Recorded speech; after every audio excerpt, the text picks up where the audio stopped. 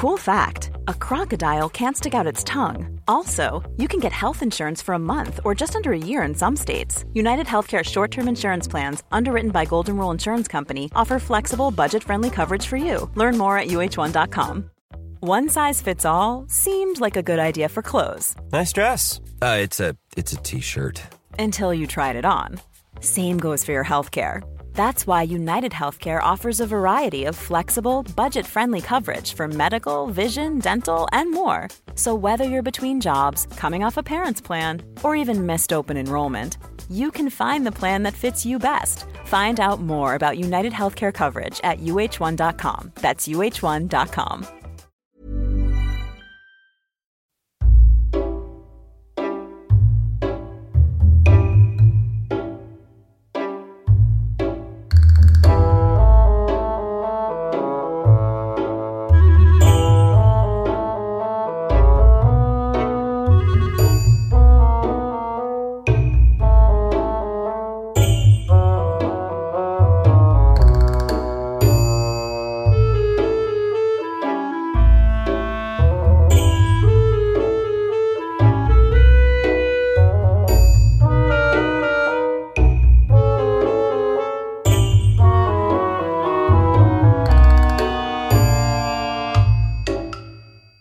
Där är ni ju. Kom in vet jag.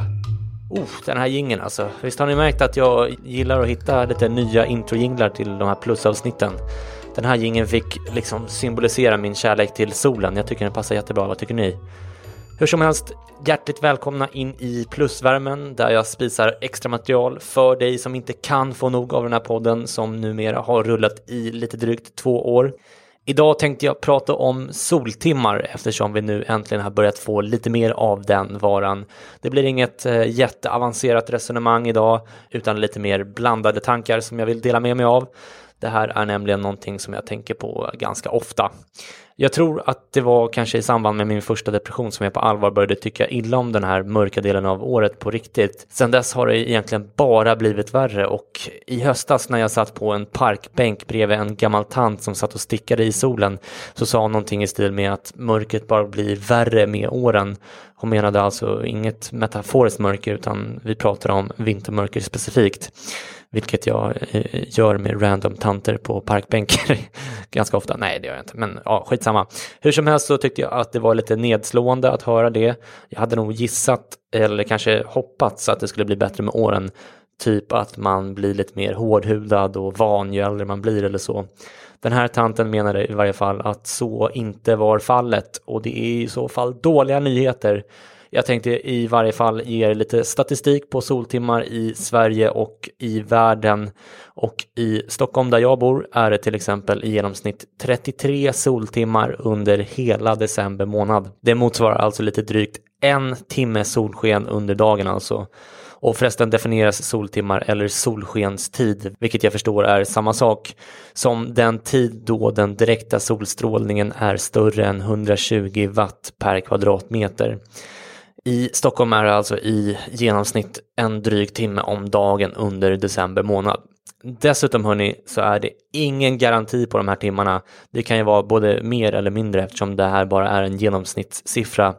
De här stackars genomsnittstimmarna står på spel varje år i ett slags lotteri där ingen vet om vi kommer att få vår ranson eller inte. I december 1934 till exempel, mitt under den stora ekonomiska depressionen, så var det inte en enda soltimme i Stockholm. Ja, du hörde rätt. Det var inte en enda soltimme under hela december det året. Herregud! Samma sak hände för övrigt i Karlstad 1959 och i Växjö 2007. Och mina tankar går givetvis till de som drabbades och deras anhöriga som kanske fortfarande är i livet idag, vem vet. I Östra Sahara däremot skiner solen 4300 timmar om året av 4450 möjliga. Alltså ett år består av ungefär 8766 timmar. Men ungefär 4450 av dem når solen över horisonten. Och av de timmarna är i princip alltid sol i Östra Sahara med andra ord.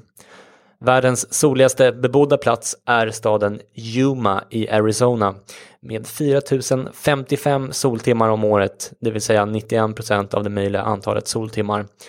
I Sverige har vi ungefär mellan 1100 och 1900 soltimmar på ett år i genomsnitt, lite beroende på var man bor. Och det beror inte bara på hur långt norrut man bor, utan det beror också på om man bor längs kusten eller i inlandet. Längs kusten är det betydligt fler soltimmar. 1100 timmar av årets 8766 timmar.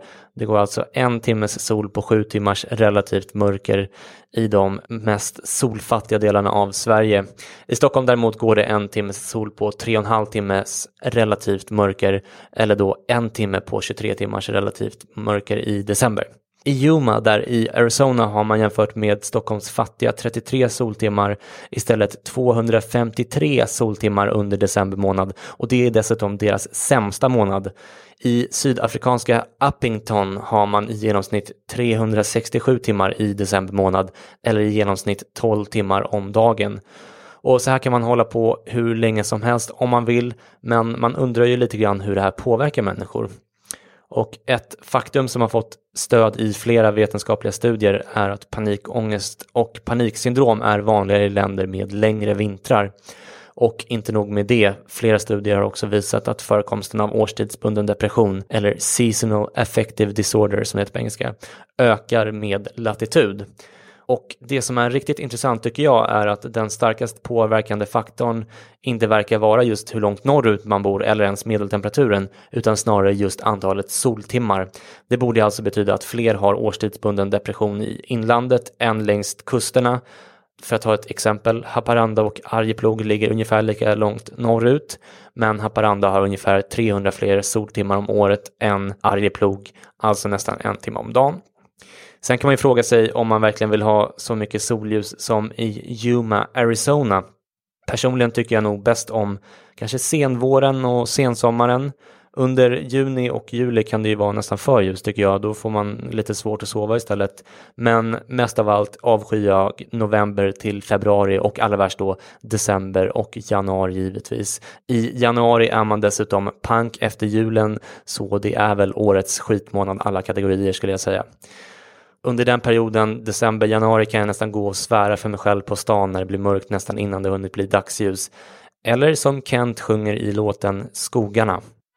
5 timmars vintersol, resten av dygnet i mörker. Skitsamma hörni, nu börjar det bli ljust igen som tur är. Jag hoppas att ni har klarat vintermörkret hyfsat bra och att ni börjar få hopp om livet igen. Jag tänkte avsluta med att spela upp ett litet klipp från Leif GW Perssons vinterprogram i P1 från december 2011 där han beskriver hur han känner inför vintermörkret. Ni får gärna gå in på Twitter och berätta vilka månader som är era favoritmånader. Och just det, jag tänker ju ofta på att flytta utomlands för att få mer sol. Skriv gärna till mig om det.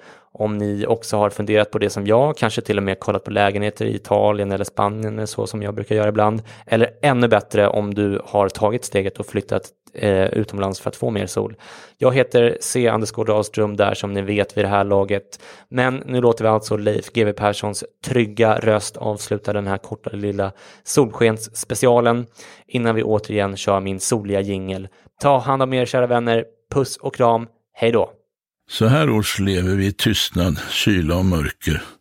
För många av oss också med den modfälldhet som följer naturligt av att leva på sådana villkor. Jag är en sån människa. Mörkret, kylan, tystnaden, vinterns frånvaro av dofter inte minst, plågar mig.